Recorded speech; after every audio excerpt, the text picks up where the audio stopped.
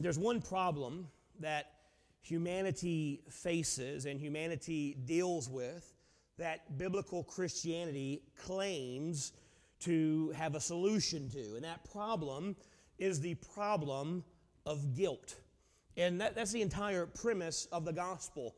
We were guilty. We were guilty of sin. We were guilty of rebellion. We were guilty of rejecting God. And Christ came. He lived a perfect life. He died a substitutionary death, and He rose again 3 days later to deal with the sin that we were guilty of, to deal with the fact that we are guilty. Now, when people say guilt, what they're typically talking about when they say, man, I feel guilty about this thing I've done, or that guy should feel guilty about what he's done, what we're typically talking about is the shame that someone feels because of what they've done wrong. Guilt and shame are not the same thing. Guilt and shame are totally different. Now, there are two different types of guilt. There is overt guilt, and then there is covert guilt, and they're both drastically different. Now, overt guilt is when you know you've done something wrong. You know you've broken a rule. It can be when you see the lights flashing behind you, blue and red, and you pull over, and the police officer comes to your window and says, do you know why I pulled you over? And you know why he pulled you over. You were going 85 and a 55. You know why he pulled you over. You were texting and driving, which is a primary offense now, people. Do not text and drive. It's dangerous, and it'll get you a ticket, and it's a very expensive ticket. I know from experience, not because of me, though. Someone else in my family who drives, who shall remain nameless, who's in the nursery, text and drove. So, but maybe it's guilt from, it is guilt from something you know that you've done wrong. So you know you've done something wrong and you feel guilty about it. Maybe it is some sin that you have willingly committed. Maybe it's a lie that you told. Maybe it's something you cheated on to get ahead. Maybe it's a website you visited. Maybe you've been a bad parent. Maybe you've been a bad sibling. Maybe you've been a bad child and you know it. And your actions and the way you've treated people has caused hurt, has caused pain, and you know you have done wrong. Now, sometimes you can resolve the issue and deal with it. Sometimes you can ask forgiveness, you can repent, you can seek restitution, but sometimes you can't. Sometimes the damage that you've done because of your sin is permanent and irreversible. Maybe relationships are permanently destroyed from an affair. The offending spouse know they've done wrong. They know that they sin. They know that they hurt their spouse. They hurt their family. And they would like to make it right, but they can't. The damage is just too deep. Maybe the person you hurt is gone, and you can't say you're sorry anymore. And even if you can deal with the guilt, even if you can take care of the guilt and seek restitution and make things right, you still have to deal with the shame that goes with it. Now, as I said, shame and guilt are not the same things. Now, shame can grow out of guilt. Guilt makes us question our morality, and guilt, because we're questioning our morality, brings shame. We ask questions like, what kind of person am I that I would do such a thing? What kind of a child of God could do that or hurt that person or act that way? And how can I do such a thing? Am I really that bad? For example, if you were caught embezzling from work and you went to court, you were sentenced, you were convicted, you had to pay a fine, you were convicted and had to go to prison, and you went to jail for 2 years, you paid your fine, your guilt has been dealt with. Legally, your guilt is that you've done the crime, you've suffered the punishment, you've paid your fine, you've served your sentence, the guilt is done. But when you come back to church, there's still that sense of shame. The guilt's been dealt with. The guilt's been paid for. But there's still that sense of shame because of what you've done wrong. Some of us in here, we've messed up in ways that we hope no one ever finds out about. Because of the guilt? No. Because of the shame that the guilt brings. The guilt's been dealt with. If you're saved, the sin's been taken care of. The guilt has been paid for, but the shame is still there. There are some sins that if we confess it, we get sympathy from other believers. You confess that you struggle with lust. People are like, yeah, I understand. We'll pray for you. Struggle with pride, yeah, that's a tough one. We'll pray for you. You don't admit, I struggle with adultery. That doesn't get you a sympathetic nod. That's not something we want people finding out about. There are other sins that bring shame because of the stigma associated with them. David Powlison said this. He said, some sins do not elicit sympathetic nods. If you were adulterous and your family found out, they would not be nodding. Shameful sins receive stares, not nods. Even when guilt is confessed, the shame remains. And the Bible talks about this. Proverbs, the Bible says, the adulterer will receive a mark. Now, adultery is a horrible sin. If someone commits that, it's a shame. But if they confess their sin before God, if they reconcile with their spouse, if they restore the relationship between their spouse, the guilt's been done with, but there's always that shame. Especially if it's known. People always say, yeah, that's the guy that cheated on his wife. Yeah, she stayed with him. She's a great girl. But that guy, watch him. The guilt's done, but the shame still remains. There are certain sins that when confessed in a group, it brings the group closer. Other sins are confessed in a group. It makes things kind of awkward. And all of that is what we call overt sins. Sins we do, we know that we've done wrong, and overt sins bring a sense of guilt from something you knew that you've done wrong. But then there's covert guilt. Covert guilt is a sense that you've done something wrong. You may not have done anything wrong, but there's just that sense that I feel guilty and I don't know why. I feel shame and I don't know why. We see this in Genesis chapter number 3 when Adam and Eve fell. After the fall, they had a sense of shame and a sense of guilt, not because they disobeyed God, but because they were naked. They were naked in chapter 2. Matter of fact, you read Genesis chapter 2, the Bible says they were naked and unashamed. Then they eat the fruit, and the Bible says their eyes were opened, and they realized they were naked, and they were ashamed of their nakedness, so they tried to cover it up. Now, being naked isn't a sin. It is now, right here in this, it's bad now. But in the Garden of Eden, when it's Adam and Eve, it's a married couple, and they're naked in front of each other, there's no sin there. But there was shame. There was shame that was caused by just this covert guilt. The shame wasn't from eating from eating the fruit. It was a sense of shame because they were naked. Now, when that sense of guilt drives us, that sense of shame, when we allow that to drive us and control us, it can ruin relationships, it can destroy our lives, and it keeps us distant from our Heavenly Father. Again, you see in Genesis chapter 3. Their eyes are open, they know they're naked, they're shamed, they cover themselves, and they hide from God. And when God comes looking, now God knew where they were. He says, Adam, where are you? Adam said, we hid because we ate the fruit. No. He said, we hid because we were naked and we were ashamed. And God said, who told you you were naked? Because he knew what they had done. Their shame from something they should have been felt guilty from eating the fruit, for disobeying God, but they felt guilty because, oh no, we're naked. And so the sense of shame drove them to leave the presence of God. So how does the Bible deal with guilt? How does the Bible deal with shame? It's what Hebrews chapter 9 deals with. So look at Hebrews chapter 9, starting at verse number 1. Then verily, the first covenant had also ordinances of divine service and a worldly sanctuary. For there was a tabernacle made the first, wherein was the candlestick and the table and the showbread, which is called the sanctuary. And after the second veil, the tabernacle, which is called the holiest of all, which had the golden censer and the ark of the covenant overlaid round about with gold, wherein was the golden pot that had manna and Aaron's rod that budded, and the tables of the covenant. And over the cherubims of the glory shadowing the mercy seat, of which we cannot now speak particularly. Now when these things were thus ordained, the priest went always into the first tabernacle, accomplishing the service of God.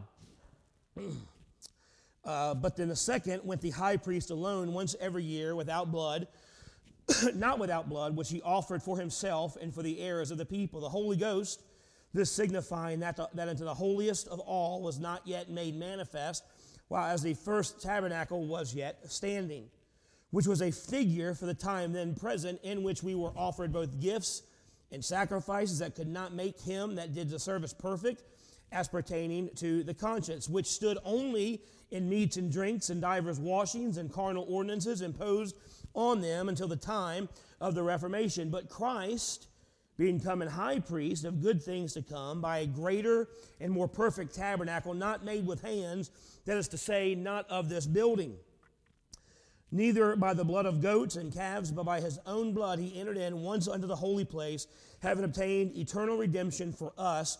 For if the blood of bulls and goats and the ashes of an heifer, sprinkling of the unclean, sanctifieth to the purifying of the flesh, how much more shall the blood of Christ, who through the eternal Spirit offered himself without spot to God, purge your conscience from dead works to serve the living God. Did y'all catch all that? Yeah, we're going to get into it. All right, a lot going on right there. Now, the first 12 verses of chapter number 9, the author goes through the Old Testament sacrificial system.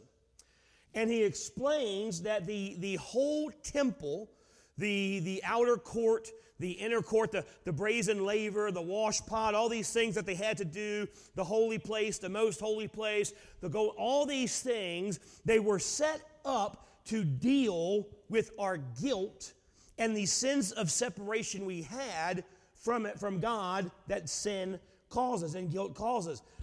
And in verse number 2, he describes the two intersections of the temple. Now, the first was called the holy place, and here's what it looked like. Of course, here you have the holy place. This is the largest room behind this curtain, and then that's the holy place. And behind the second curtain is the most holy place, or the Holy of Holies. Now, the holy place was outside the most holy place, and the most holy place was where the Ark of the Covenant was. It is where the presence of God dwelt. Now, there was a separation between the two of this massive curtain, and this signified man's separation from God, because no one could go behind that curtain except one man, one time a year. If DJ wanted to go see God and walked into that most holy place, he would be struck down dead instantly. If anyone else who wasn't the high priest, and even if the high priest wanted to go in there, and it wasn't the Day of Atonement, he would be killed. It was a massive separation between man and God, where God was visibly showing Israel and showing us, your sin keeps you from me. Your sin, your guilt separates you from God. Now, in the holy place, there were 3 pieces of furniture, and each had some very important significance. First was the golden lampstand, or the golden candlestick. It stayed lit day and night as a reminder of God's continual presence with him. And in the holy place, this was the only light source. Now, again, this thing here, you see any windows on it? There's no windows. There's no doors. There's curtain, and the curtains are 14 inches thick. How many of y'all have room darkening curtains on your rooms? A couple of you. I bet they ain't 14 inches thick. You know how much light gets to a 14-inch thick curtain? None. This place is dark. So there's the golden candlestick. And it was a symbol of God's continual presence with him. Then there was the table of showbread. On the table of showbread was 12 loaves of bread, and it was called the bread of the presence. This was a symbol of the bread that God had fed Israel with in the wilderness, and it was a reminder that God would always provide for them. Then there was the altar of incense. Now, the altar of incense, it stood directly in front of the Holy of Holies, and it always had smoke of incense going up, and it represented two things. First of all, it represented one more barrier of separation between God and man. There was a barrier of smoke and a barrier of the curtain. But it also represented the prayers that man sent up to God every single day. So separating the Holy of Holies was a curtain, which was called the paroket. Now, the word paroket literally means shut off. Man is shut off from God. That was the purpose of the veil, to shut man off from God. It was 14 inches thick. It had 72 cords of fabric, of blue and purple fabric woven throughout of it, and it had multiple layers overlapping so that no light could get into the Holy of Holies. So that the Holy of Holies, without the presence of God, was completely pitch black. The only light inside the Holy of Holies was the presence of God. And all of this was set up to remind man your sin and your guilt separates you from God. Now, inside the Holy of Holies was the Ark of the Covenant. Doesn't look like what Indiana Jones found, but that's what it looked like. Was the Ark of the Covenant. Now, there were three things inside the Ark: the golden pot of manna, Aaron's rod that budded, and the tables of the covenant, or the 10 commandments that God had given to Moses. On top of the Ark was the mercy seat, and the mercy seat was where the high priest one day a year would go sprinkle blood to atone for the sins of Israel for 1 year, and guarding the mercy seat were the two cherubims, and they guarded the presence of God. Only the high priest was allowed to enter the Holy of Holies, and only on 1 day a year, the Day of Atonement. And on that day, the high priest would go in, he would sprinkle the blood of the sacrifice on the mercy seat, but the priest couldn't just wake up on that day, grab some blood, go in there, sprinkle it, and he's done. He had to take meticulous preparation to get ready to go in there. He had to make sure he was, physically speaking, pure and clean. He prepared for this a week in advance. If any defilement was found on him, he would be struck down in the presence of God. Now, tradition states that this was such a serious issue that he had bells on the bottom of his robes and a rope tied to his ankle, that if he went into the Holy of Holies and God struck him dead, the people outside would hear the bells and they could drag his corpse out without having to go in and die themselves. It was such a tremendous issue. So you better be sure, if you're the high priest and you're going into the Holy of Holies, you are going to make sure that you do everything right, that you take every step, you wash every time God said to wash, you wear everything God says to wear, and you took meticulous time to make sure that you were prepared to go into the presence of God. So the week leading up to the Day of Atonement, the high priest went through an intense process before he entered in. Here's what Old Testament scholar Ray Dillard, here's how he describes it. A week beforehand, the high priest was put into seclusion, taken away from his home and into a place where he was completely alone. Why? So he wouldn't accidentally touch or eat anything unclean. Clean food was brought to him, and throughout the week he'd wash his body and prepare his heart. The night before the Day of Atonement, he didn't go to bed. He stayed up all night praying and reading God's word to purify his soul. Then on Yom Kippur, or the Day of Atonement, he bathed head to toe and dressed in pure, unstained white linen. Then he went into the Holy of Holies and offered an animal sacrifice to God to atone or pay for the penalty of his own sins. After that, he came out and bathed completely again. A new white linen was put on him, and he went in it again, this time sacrificing for the sins of the priests. But that's not all. He would come out a third time, and he bathed again from head to toe, and dressed in brand new, pure white linen, and he went into the Holy of Holies and atoned for the sins of all the people. This was all done in public. The temple was crowded, and those in attendance watched closely. There was a thin screen, and he bathed behind it. But the people were present. They saw him bathe, they saw him dress, they saw him go in and come back out. He was their representative before God, and they were cheering him on. They were very concerned to make sure that everything was done properly and with purity because he represented them before God. Now, after the high priest would come out, he would go through the ceremony of the scapegoat. After he came out the third time, they would do the ceremony of the scapegoat. That's found in chapter Hebrews 9. Look at verse 19. For when Moses had spoken every precept to all the people according to the law, he took the blood of calves and of goats with water and scarlet wool and hyssop and sprinkled both in the book and the people, saying, This is the blood of the testament which God hath enjoined unto you. Now, what would happen during the ceremony of the scapegoat is 2 goats were brought in, and one was sacrificed for sin. And then the priest would take the blood of that goat and sprinkle it towards the people. Then he took a piece of wool and he dipped it in the blood and he would tie it around the neck of the other goat. Then that goat was set free in the wilderness. It represented the fact that the goat was carrying the sin of the people away. Now, they were very careful to make sure this goat didn't make it back into camp. Because goat, they get out in the wilderness, they wander back into camp. They would set men throughout the camp to make sure the goat got far enough away from the camp, and then they would push it off a cliff. Make sure that sin won't come back. Because that goat represented the sin of Israel being taken away. You didn't want it coming back. And so all this was done to deal with their guilt. All these ceremonies were to prepare the high priest to enter into the presence of God. But look what the writer says about it. Look back in verse number 9.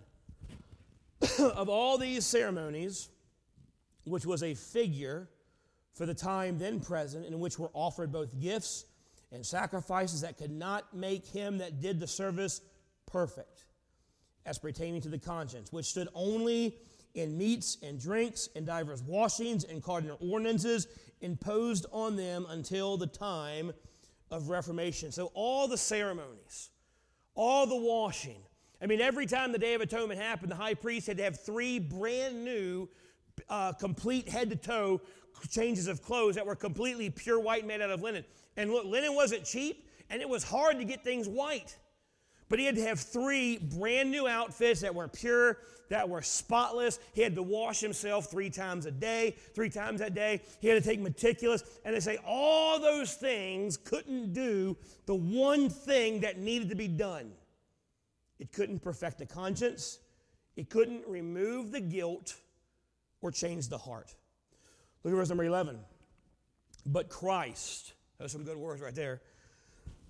But Christ, being come in high priest of good things to come, by a greater and more perfect tabernacle, not made with hands, that is to say, not of this building, neither by the blood of goats and calves, by his own blood, he entered in once into the holy place, having obtained eternal redemption for us. For if the blood of bulls and goats and the ashes of an heifer, sprinkling to the unclean, sanctifieth the purifying of the flesh, how much more shall the blood of Christ, who through the eternal Spirit offered himself without spot to God, purge your conscience from dead works to serve the living God. So don't miss what the author is saying here. He is saying that the symbols, everything the high priest did, everything in the temple, the entire setup, they were symbols that pointed to something else. They pointed to Christ. The high priest went through all this stuff, but it still couldn't take away his guilt. Every year he had to do it again. Every year he had to kill a goat or a sheep to pay for sin. Every year he had to go back into the Holy of Holies. Every year he had to wash again. Every year he could, all this stuff, the thousands and thousands and thousands of years that this went on, it never took away the guilt, but it all pointed to the fact that Jesus would come as a perfect sacrifice and a perfect high priest, and he would do what that couldn't do. He would deal with our guilt once and for all. They all point to Christ. Everything in the Old Testament, the stories, the prophets, the miracles, the kings, the giant killings, the walls falling down, the Red Seas parting, everything points to Jesus. They were shadows of what would come. Jesus was the substance of what did come. The cleanliness required in the temple was a picture of the holiness required by God to be in His presence. Look, God wasn't concerned about the dirt on the high priest's clothes. He made dirt. Dirt didn't bother Him. But the physical cleanness was a picture of how morally clean God required man to be. And the effect of that uncleanness has on you, it gives you a picture of how moral uncleanness affects us. If someone reaches out, if you meet somebody new, and you say, hey, my name's Sean, what's your name? Oh, I'm Bob. I ain't shaking Bob's hand. I'm like, hey, Bob, nice to meet you. Or, hey, how you doing? And they would give me a high five. No. You would like, oh. Or you shake somebody's hand and they got like dirt, or you hope it's dirt on their hand. You're like, I got a cold. I don't want to shake your hand. You get close to somebody and they got really bad body odor. It's kind of repulsive. You're like, oh, man. Or someone talks to you and they're a close talker and they just have the worst breath. Smells like a possum crawled in their mouth and died. It's like, oh. It's repulsive. God says, that's what your sin is to me. It's repulsive. That's why He wanted the people to clean themselves, to show them your physical filth is as disgusting to me as, or your moral guilt is as disgusting to me as physical filth is to you. If you're going to talk to someone, if you're going to meet somebody important, you make sure you're clean. You check yourself in the mirror. Make sure your clothes are clean. You maybe sniff your armpits. Do I stink? Maybe smell your breath. You don't want to be repulsive to people. That's all symbolic of the reaction God has to moral uncleanness. It is repulsive to Him. And the work of the high priest, it all pointed to the work of Jesus. All that preparation was showing that Jesus would come and do once and for all what we could never do, no matter how many baths we took, no matter how many lambs we killed, no matter how many goats we sat in the wilderness. He was going to come and do what that could never do. He was going to deal with our sin and take away the guilt. It all pointed to Christ, who would do all of that for us, but He did it in a strange way. I mean, you studied the last week of Jesus' life. If you look at it closely, you'll notice that Jesus seems to be preparing for His own Day of Atonement. 6 days before the Passover, He's anointed with oil. His feet are washed, and Mary anoints Him, preparing His body to go to the cross. The night before His sacrifice, He stays up all night long praying to God the Father. And he did all this to put away our sin forever. He wasn't a sinful high priest making sacrifice for His own sins. He was a perfect high priest making sacrifice for our sins. And each piece of the tabernacle was a shadow of Christ. He was the lampstand that brought the light of God to us. He says, I am the light of the world. He was the table of showbread. He says, I am the bread of life. He is the altar of incense, always making intercession on our behalf before God. And the curtain was a symbol of His flesh that would be torn so that we could enter into the presence of God. He was the mercy seat where His blood was sprinkled so we could forever and once and for all find forgiveness of sin. He was a scapegoat that carried our sins away forever. What the temple gave us was a shadow. Christ fulfilled the reality. He made an end of sin.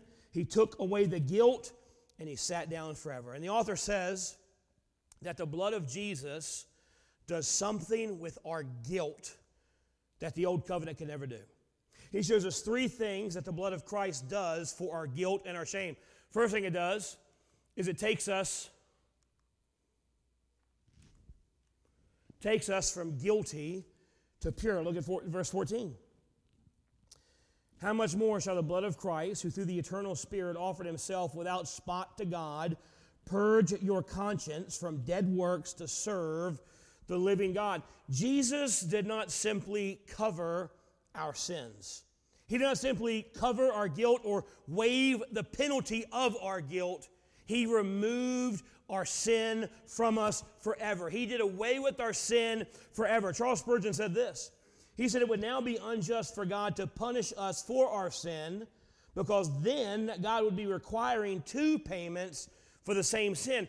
Jesus, when he died on the cross and he rose again, he dealt with our sin forever. He took the shame, he took the punishment, he took the wrath of God so that we wouldn't have to, so that if we would just accept his gift of salvation, then our sin would be paid for, our guilt would be removed, and we wouldn't have to live in shame anymore because he did what we could never do. The Bible is clear that apart from the blood of Christ, there's no forgiveness of sins. Look at verse number 22. And almost all things are by the law purged with blood. And without the shedding of blood, there is no remission. It says that God makes us pure. The word remission there means to release from a penalty, to forgive as if no crime has been committed. The forgiveness of God means that you are released from the negative consequences of your guilt. Purity means that you are given an exalted position of righteousness before God. We've been bathed, we've been cleansed, we've been made pure, and we could have never done that on our own. The blood of Christ has done that for us. So it takes us from guilty to pure. Secondly, it takes us from dead works to loving service. Again, verse 14. How much more shall the blood of Christ, who through the eternal Spirit offered himself without spot of God, purge your conscience from dead works to serve the living God? Religion is filled with all kinds of works, but they're all dead works. Religion does nothing to purify us or save us. I've told this morning one of the couples that's coming to the Invite Your One. It's a couple that lives nearby, and I did a wedding for their sister last year, and they asked if I would do their wedding. I went and met with them yesterday. And the reason I'm doing their wedding is because they're Catholic, but they're divorced. So the Catholic Church won't let them come back until they get an annulment through the Catholic Church. The Catholic Church said, you've got to go through these religious rituals to be worthy to be married in our church. And they said, would you marry us in our living room? Sure. So I was able to talk to them, gave them the gospel. They didn't accept Christ. They're religious Catholic. They think they're already saved, so there's some stuff we got to work through. But I got a couple more meetings to meet with them. They're coming on the 21st, so I have an opportunity to preach the gospel, see them get saved, but their religion does nothing for them. Your religion does nothing for you. Religion doesn't save. It's all dead works. So before the gospel, we were doing good works. We were trying to do them to get the approval of God. If you're doing something good so that God would reward you, that's not loving God, that's loving yourself. If I give my tithes and offerings so God will reward me, I'm loving me, and I won't benefit from doing what God has told me to do. If I give my tithes and offerings because God said I command it, God loves a cheerful giver, and I say, God, I want to do this because I love you, that's a different heart issue. See, religion leads you to dead works because you are doing works to be accepted by God. And there is nothing we can do to be accepted by God. The gospel gives you God's acceptance as a gift.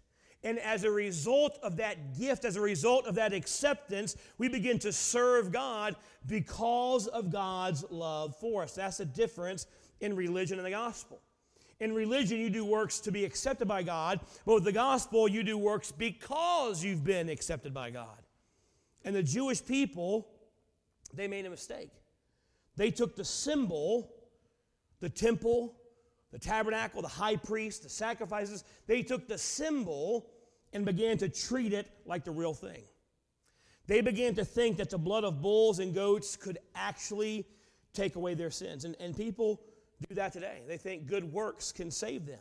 Maybe saying a few Hail Marys can take away your sin, or if you have a good enough life, if you do enough good deeds, by the time you die and your good deeds outweigh your bad, then you'll be accepted. That's like never taking a bath and just spraying yourself with Axe body spray. You're not clean. You just smell bad. You don't think you do, but we all do. It's like spraying cologne instead of take a bath. It doesn't clean you up. The cologne doesn't clean you up. It just hides the stink underneath. Only the blood of Jesus can take away sin. It doesn't just cover sin. It doesn't spray cologne on it. It removes the sin, it removes the guilt, and it transforms you to an accepted child of God. So it takes you from dead works to loving service, and finally, it takes us from dread to longing. Look at verse 27. And as it is appointed unto men once to die, but after this, the judgment, so Christ was once offered to bear the sins of many, and unto them that look for him shall he appear the second time without sin unto salvation. This is the biggest change that the gospel brings. We used to have a sense of dread about God. The high priest, even though he did all the work, he went away for a week. He made sure he ate clean things. He made sure he didn't touch anything unclean. He made sure he stayed up all the night before reading. And look, I know it's hard to stay up reading your Bible and praying all night long, but if you've got to stay up all night long to pray and read your Bible so you don't die, you're probably motivated to do it. So he stayed up all night long praying and reading his Bible. He woke up, he got up, left his tent that day, and he got to the place where he cleaned it. I mean, he's scrubbing everything. He's scrubbing under his fingernails. He's getting his nostrils clean. He's cleaning. He did everything right. He put on the clean clothes. He took the blood sacrifice, and he went into the holy place, and then he goes into the Holy of Holies, and right before he enters, I know he's thinking, I've done everything right. I followed all the rules. I'm as clean as I can possibly be. But as he steps through that curtain, there's still that sense of, have I done enough? That's why he had a rope tied to his foot. Because what if God doesn't accept me? What if I've done all this and God still strikes me dead? There's that sense of dread. Now that Jesus has paid our sin debt, now that he has taken the wrath of God, now that he has dealt with our sin and our guilt, we don't have dread coming before God. We can boldly come into his presence. Because we're such good? No, because of the blood of Jesus Christ. We don't dread coming before God. We long to be with God. Rather than fear of judgment, we begin to long for God. See, before God, you fear judgment. You don't want to be around God when you're assured of his love and acceptance for you. You start to crave to be around him. It's because of this heart transformation that we can escape the shame of our sin. The problem we face is we know we've been forgiven. The guilt is gone. The sin's been dealt with.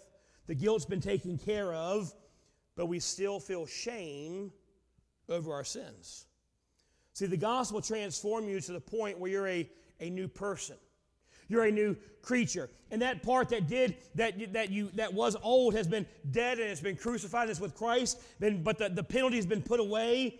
But what do we do with the sins we've committed since salvation? Because how many of y'all, once you were saved, you've been saved, you've accepted Christ as your Savior, you're washed in the blood, your sin has been dealt with, have never sinned since? Yeah. How many of y'all sinned today?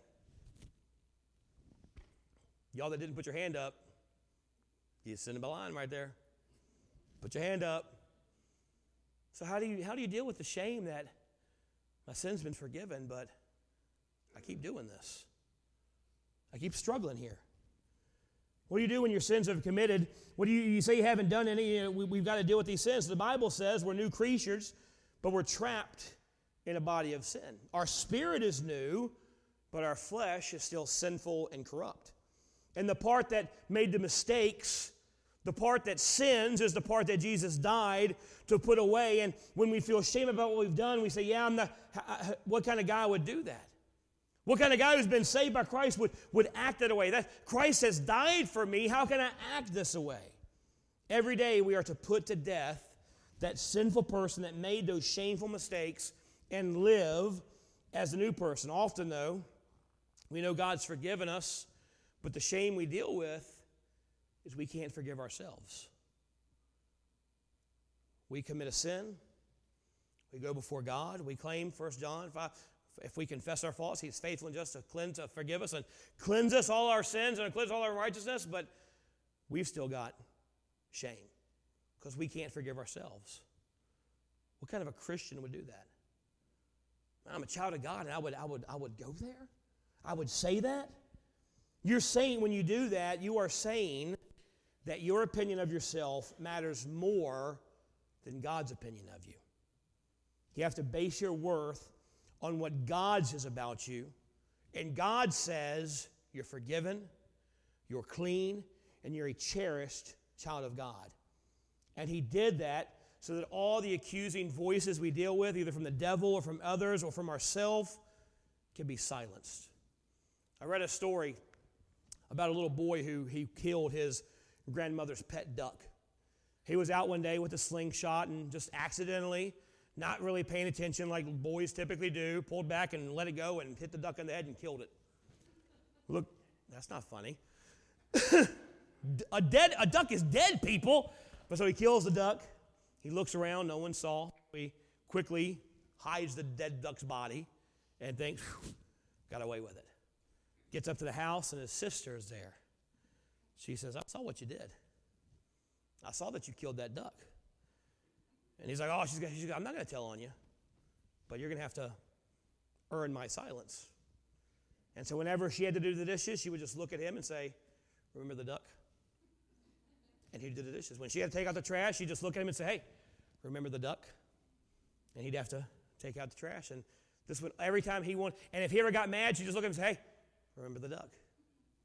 And his shame would make him do it. Well, finally he got sick of it. He said, I can't take it anymore. So he goes to his grandmother. And he says, Grandma, a while ago I killed your duck. And I'm sorry about that. And his grandmother looked at him. She hugged him. And she said, I know. I saw when you did it. And I forgave you then. I was just wondering when you'd get sick and tired of your sister holding that above you. She had already forgiven him. God saw what you did. God saw you killed that duck. And God's forgiven you. And God's cleansed you. If you seek forgiveness, God's forgiven you. So if God has already seen you, if God's already forgiven you, don't let anyone look at you and say, remember the duck? You've been forgiven. The guilt is gone and the shame is gone. God took care of the duck. So walk in newness of life and freedom. Maybe you've done something wrong against someone else. You need to go to them and ask forgiveness and seek restitution where you can. But the real guilt, the unsettledness, that soul disquiet, that shame can only be relieved as finding peace with God through the blood of Jesus Christ and the power of His life through His resurrection. Don't let anybody, including yourself, make you live in shame for what God's already forgiven. Let's pray. Heavenly Father,